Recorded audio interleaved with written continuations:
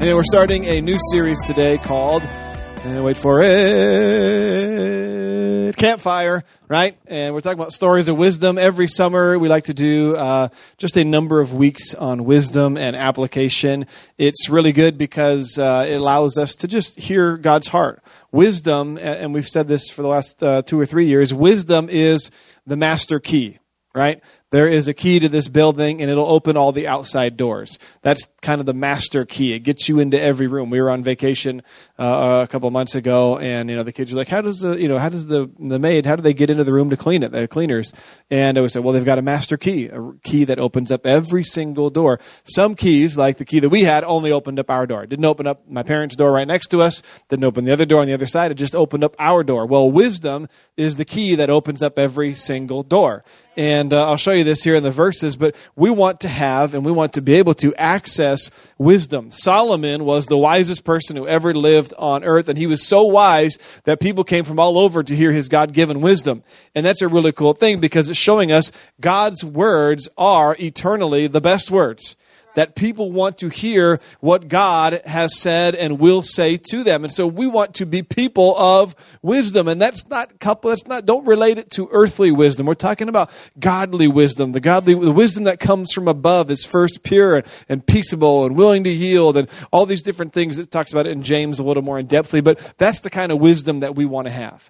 Earthly wisdom, we'll contrast those as we get maybe today and some other days. But earthly wisdom is not necessarily what we're looking for. We want godly wisdom because godly wisdom is always coupled with faith. Some people would say faith and wisdom are like two sides of the coin. Well, the problem with that illustration is that means you're choosing one over the other, right? If I flip heads or tails, it's heads or tails. Well, in God's kingdom, it's not faith or wisdom. It's faith and wisdom. They work together. They go together. So it's not two sides of a coin. It's like two people charging together, like two wrestlers tag team in. They're fighting together now with faith and wisdom. We don't just want to have wisdom fighting or just faith fighting, but we want to have faith and wisdom. Amen?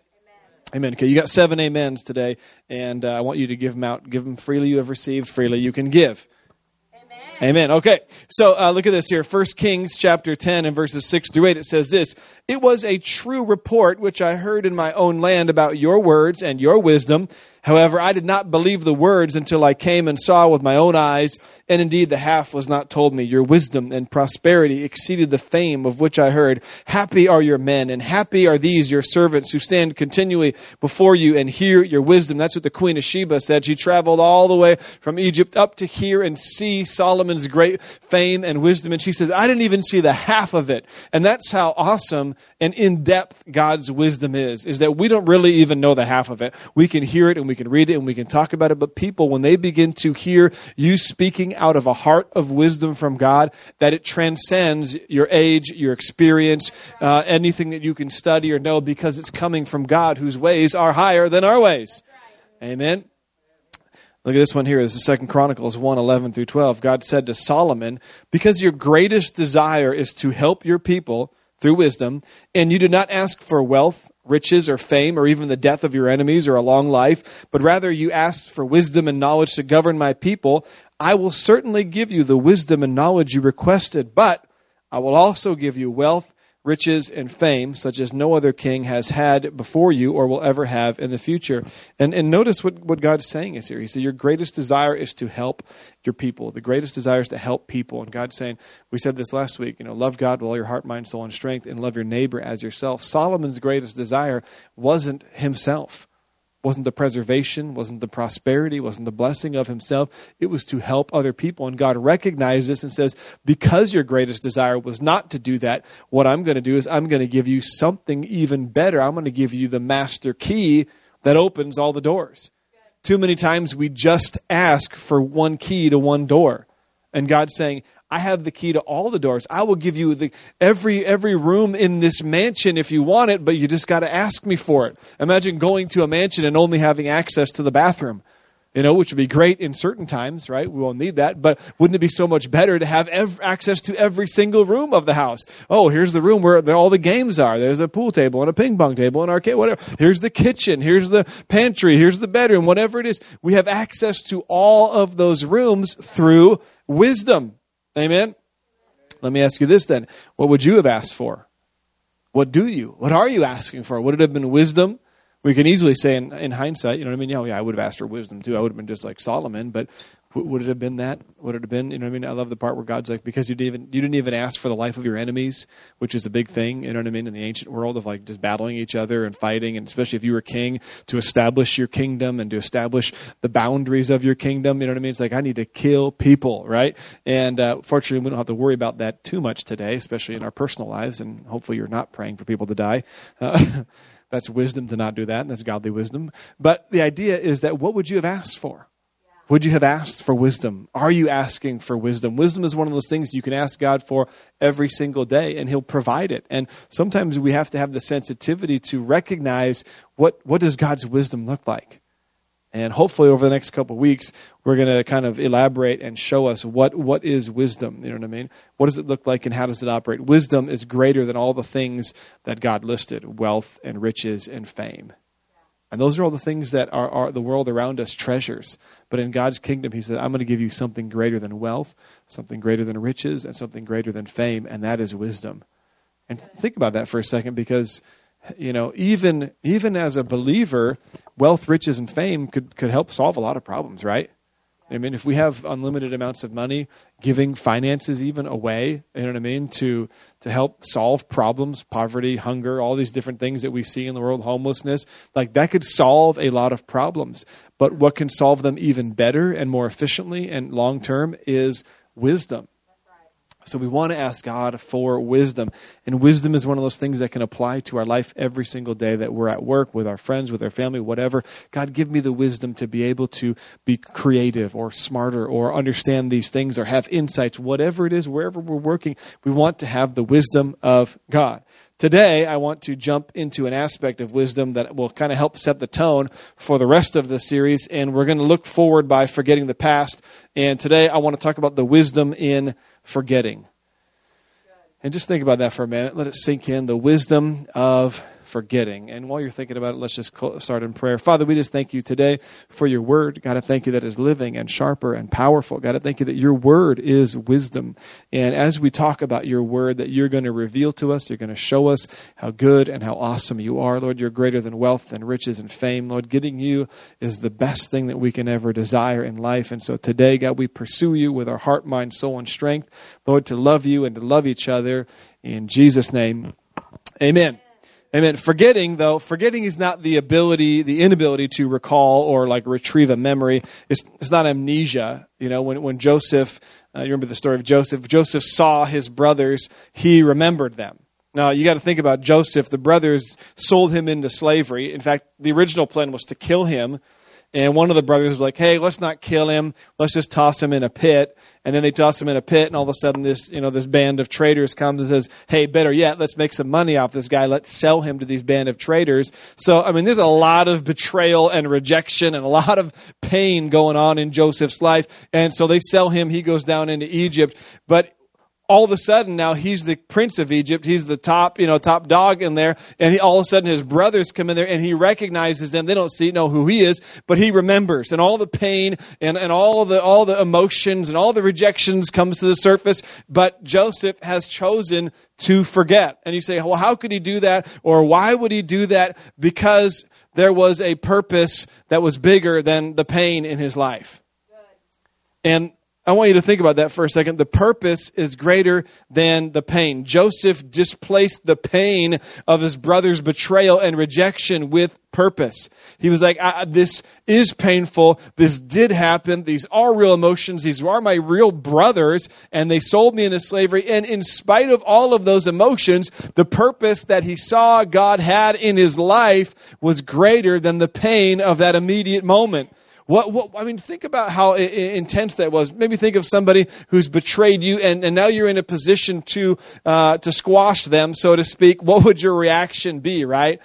We kind of know, obviously not on a Sunday, but on a Monday, it may be like, got him, squished, peace out, you know what I mean? Mic drop, hammer drop, everything drop, drop kick, you know what I mean? That would be our kind of human fleshly reaction. Maybe not yours, because you're a lot holier than I am, but mine would have been like, boom.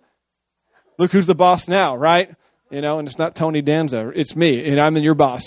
That's kind of what we're thinking. Who's the Boss was a TV show for those of you who are too young to remember that. But the idea is that, man, if we had that moment, all those emotions come flooding to the surface, and it's like, okay, this is my chance to get this person, to get him back, right?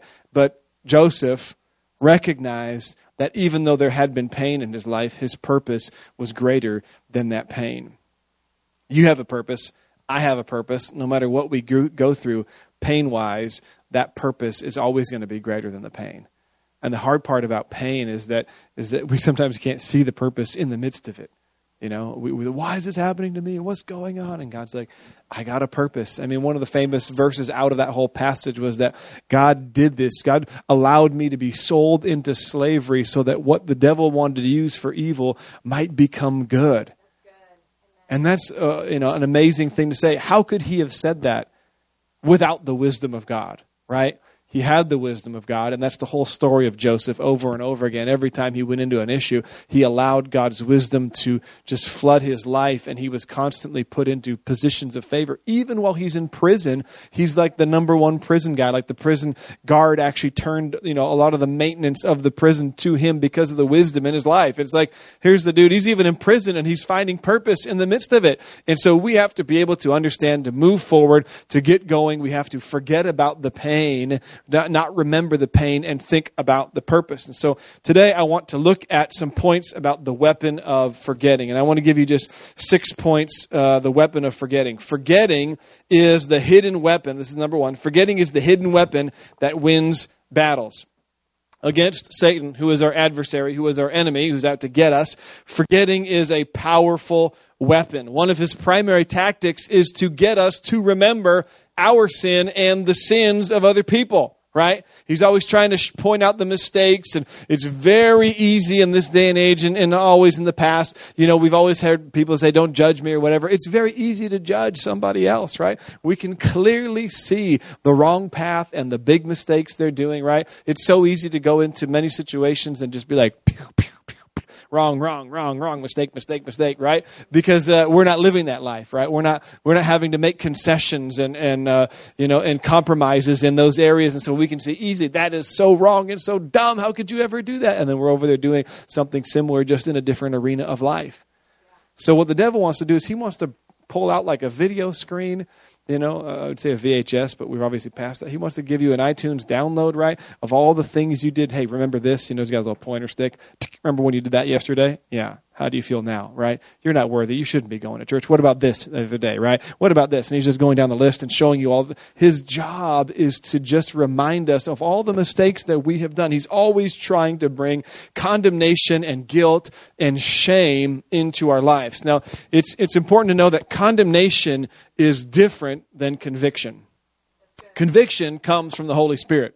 Conviction is always specific. Conviction always gives you hope in a future, right? So God says, man, God doesn't say, man, you did something wrong. He's like, this is what happened in your life. And you'll start to feel like, oh man, I should do something. I should repent. And God's like showing you, if you repent, there's light, there's grace, there's mercy. Condemnation is the opposite. Condemnation is general, and it offers no hope. And it's just like this wet blanket of guilt and condemnation just shadowed over you. And you're like, oh, I don't feel very good. I shouldn't go see God. I shouldn't talk to Jesus, whatever. The devil wants to bring condemnation. The Holy Spirit brings conviction and shows us where we're not like Jesus and how we can become more like Jesus. So there is a difference.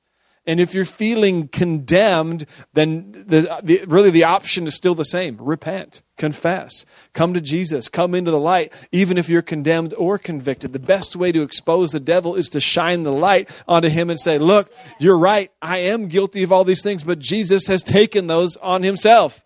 Amen. Forgiven means forgotten. Think about Peter. And Peter was bitter. He was weeping. He was angry. He had totally rejected Jesus. But then contrast that with Judas, who was also bitter. He was also crying, and he was angry, and he also had totally betrayed Jesus. The difference was that Peter forgot his mistakes and moved on. He remembered his forgiveness. Peter became a powerful witness, a powerful preacher, somebody who took the gospel to the Gentiles for the first time, whereas Judas could not forget his own mistakes, and he went and hung himself. Think about that just for a second of how not forgetting our past and continually remembering and bringing it up and dredging it up, how it can lead to one thing or another. When we remember what Jesus has done, it should motivate us to not feel sad or bad or about all the things that we've done, but to make, man, thank God he's forgiven me, and now I need to tell other people. Whereas some people are like, man, I can't. I remember, like when I was a youth pastor, like teenagers telling me, I just don't feel like God can forgive me. It's like, you're 12. What have you done in your life? You know what I mean? You're not a part of the mafia. You've not, killed anybody. You know what I mean? I doubt you've been on any sort of amount of drugs or whatever. People have, don't get me wrong, but it's like, this is a, upper class neighborhood. It's like, come on. I don't feel like God can forgive me. No. And I would just tell him, I say, look, that's a ridiculous excuse for you to live in your sin. Because that's really what it was. It's not that I don't feel like God can, it's like I don't really want to leave what I'm doing and submit my life over to Jesus, which I have no problem calling that kind of thing out, especially on a young person. It's like, think again, kid. You know what I mean? You ain't done nothing in your life. You know what I mean? The worst thing you do is call your mom a jerk or whatever. You told your mom to shut up. You know what I mean? No.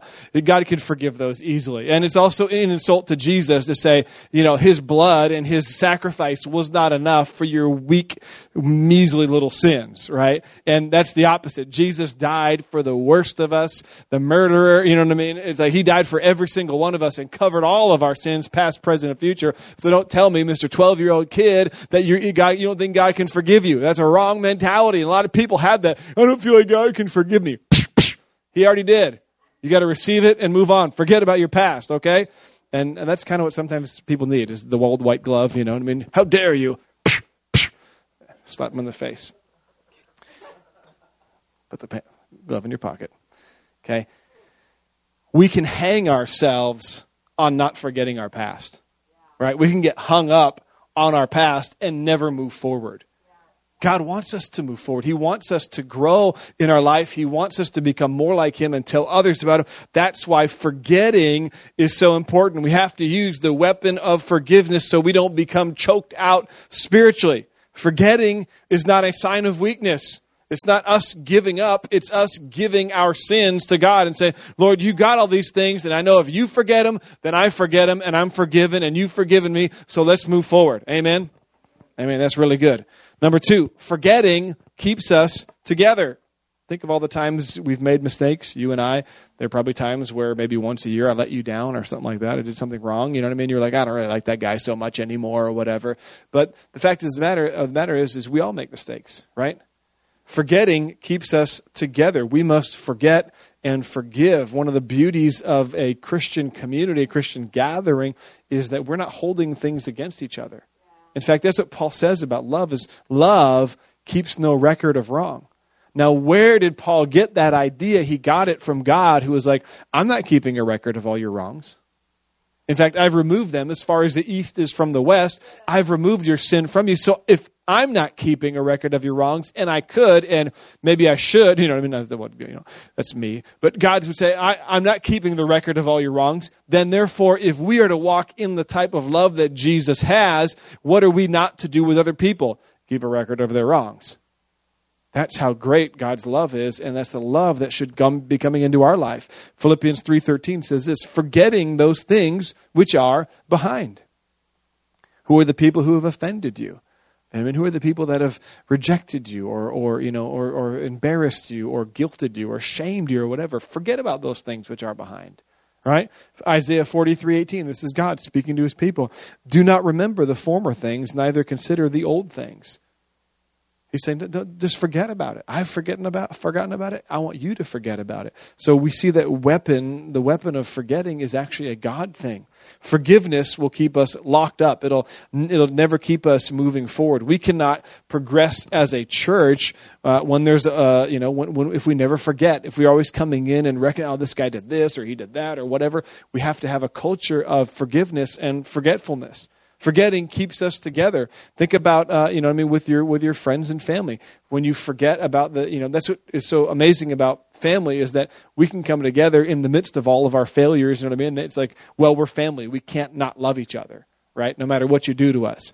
And that's the way it should be in the body of Christ as well, because we're the family of God. Amen? Amen.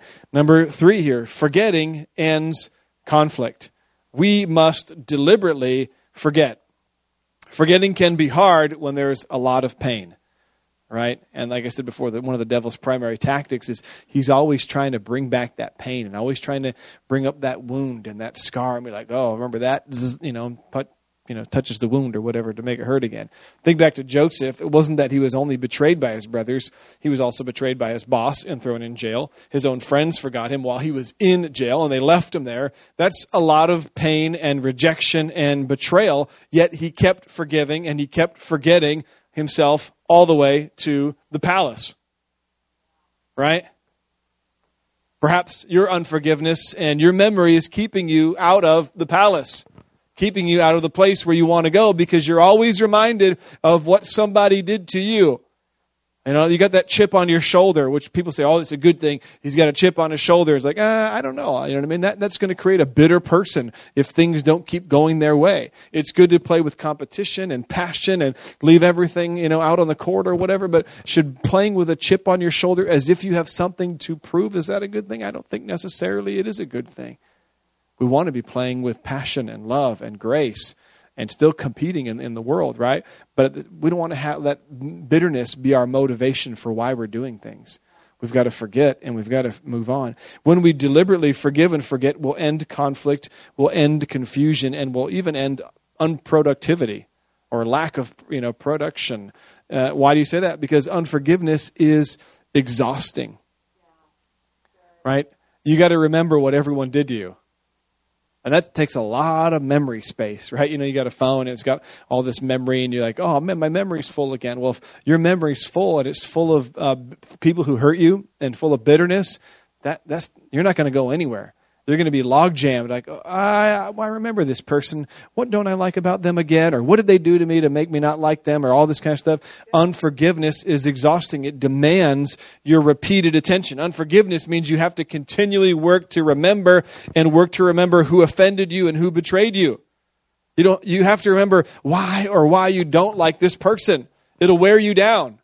But forgetting removes that big, heavy burden that weighs us down and robs us of our joy. We've got to use this weapon as often as we can. How often? As often as conflict arises. It's not a concession. It's not us being a doormat. It's not us giving up. It's us moving forward and saying, you know what? This is not healthy. I'm moving forward. I'm forgetting about what you've done. And that's what's so great about that verse in Philippians. Forgetting those things which are behind, I reach forward to the things that are ahead of me for the upward call, which is in Christ Jesus. He's saying, look, I forget about all the things I've done, all the mistakes I've made. And this is Paul who was murdering Christians only, years and months before, says, I forgot about all those things that I did to hurt God, to hurt his people, and I'm reaching forward to what Jesus has for me, which is better than the pain that I went through personally and the pain I put people through. I'm preaching better than your amen this morning, just so you know. Okay? Don't think that people are going to fail us, right?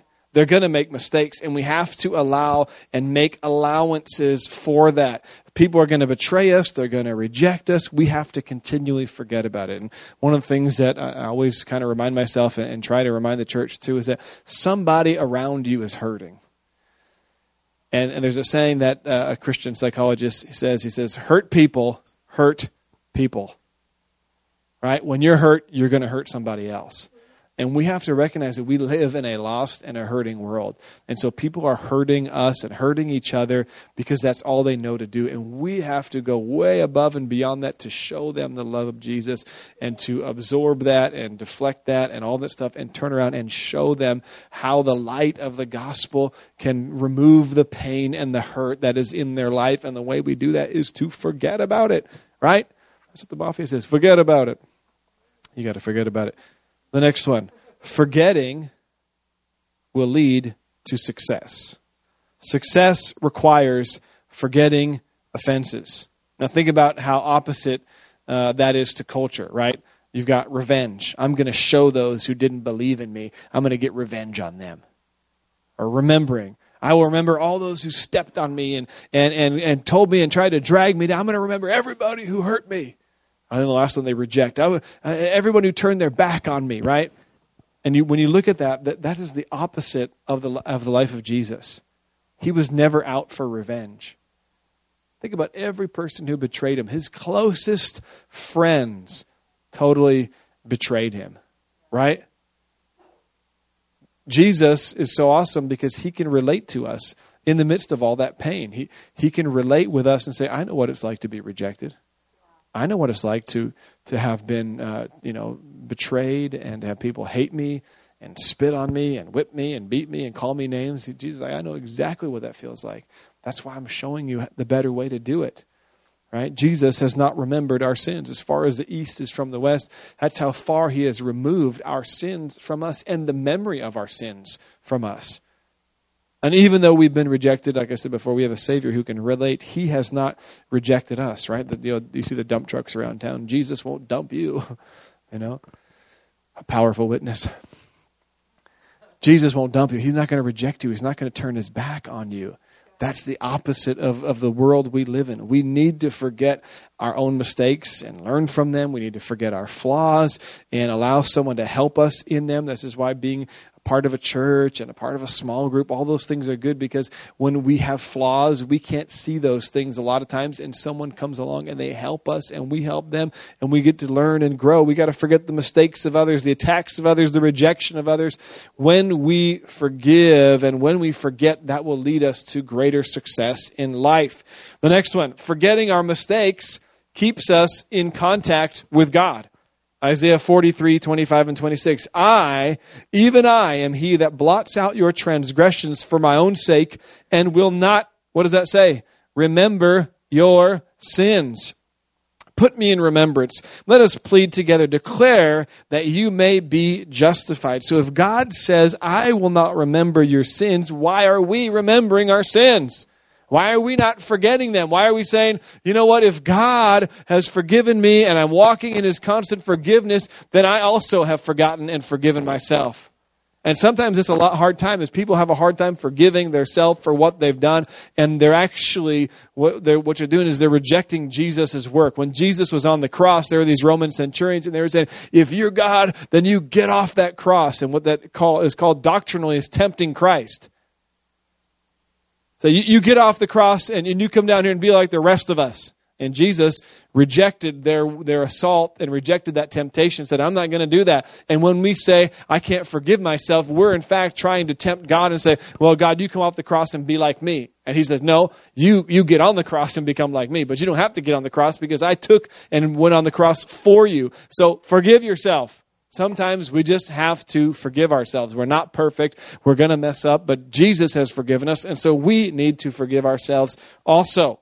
Amen? What separates us from God is our sin. Why are we out of contact with him? And it's usually the result of guilt, right? I feel guilty. I don't go to church. That's exactly where you should go if you feel guilty. Right? You should be going into the light, and that is sort of counter our sin nature of, if I've got sin, I want to hide it. And we saw that from the very beginning. Adam and Eve, right? What happened? They discovered they were naked, and all of a sudden God's like, hey, where is everybody at? And Adam's like, we're over here. And God's like, why are you hiding from me? He's like, what? Hiding? No, I'm not hiding. We're just hanging out behind this gaggle of trees over here. And what they wanted to do, they wanted to cover themselves. They wanted to hide. And Jesus comes and he becomes the atonement. The word atonement, which he atoned for our sins, it means to cover our sins.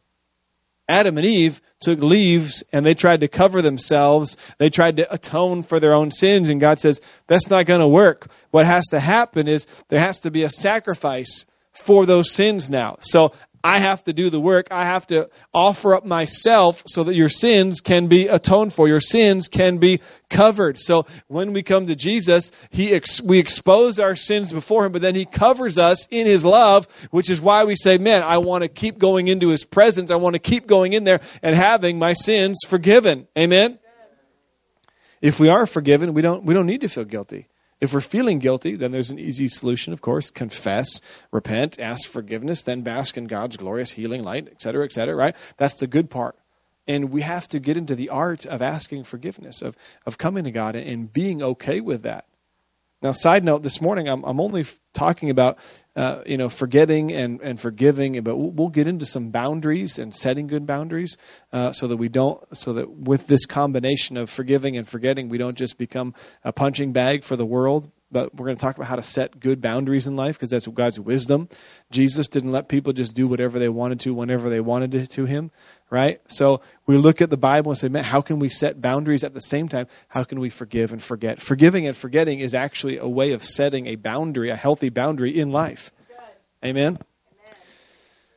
Last point here. When you forget, God forgets and blesses you. When you forget, God forgets and blesses. Psalm 18:25, with the merciful, you will show yourself merciful. Blessed are the merciful, basically people who are forgiving and forgetting. Blessed are those who are merciful, for they shall obtain mercy. Be merciful as your Father also is merciful. Be forgiving and forgetting just like God who is forgiving and forgetting. Do not judge and you will not be judged. Do not condemn and you will not be condemned. Forgive and you will be forgiven. Now notice when Jesus is saying do not judge, he's saying don't judge unless you want to be judged. The job of a judge is actually to administer justice, to make judgments. Judgments are not bad things, contrary to what the world says. God is going to judge the world with righteousness and truth because that's who he is. As a just judge, God must judge sin. Try saying that 10 times fast, right? So God has to judge sin. We no longer have to judge others. We, however, are and will be and should be fruit inspectors. Right? So I don't need to go around telling people they're sinners. I do need to go around and say, hey, you know what, brother, sister, I see that you need some help. How can I help you? The fruit's a little rotten over here. Let's just pull that one off and let's try this fruit over here. This is righteousness. This is peace. This is joy. This is grace. You know what I mean? And we're showing, we're not judging. We're not saying you're wrong and you're evil. We're saying, look, I see where there's issues in your life. Can you help me with my fruit? Because sometimes I can't see the fruit in the back of the tree. Yep. You followed on the illustration, right? Some of you are like, I'm not a tree. I'm not a fruit. It's a metaphor. Okay. Joseph, okay, this is what's so great. This kind of wraps up the whole thing right here. Joseph had two sons, Manasseh and Ephraim, right? Manasseh means to forget. Ephraim means blessed, prosperous, bountiful, and fruitful. Think about that, right? Forgetting was first. Blessing came after. He had to forget, then God began to bless. When we forget, it unlocks the blessing of God in our life. Let's unlock that door of blessing today. Right? Joseph, he forgot the sins and the betrayal and the rejection of his own brothers, his own family who were going to kill him. And then they didn't kill him. They threw him in a pit and then they pulled him out of the pit. And he's like, oh, you guys, we're going to be back together. And they're like, no, we're selling you to traders in Egypt. You know what I mean? Like, ah! Imagine just the torture of this young fella being sold into slavery, right? And he forgot. And he was blessed. And he says, my two sons are going to be Manasseh and Ephraim, forgetting the past, reaching forward to the blessing of the future. Let's stand as we close this morning.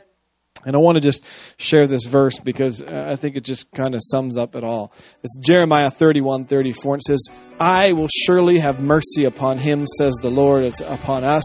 For I will forgive their iniquity and I will remember their sin no more. Forgetting is not erasing our memories. It's adding purpose to our pain to obliterate it. It's forgetting and it's fruitfulness. The purpose is greater than the pain. Let's let God's purpose reign in our lives today so that we can move forward and we can have the life that God has intended for us. Let's bow our heads.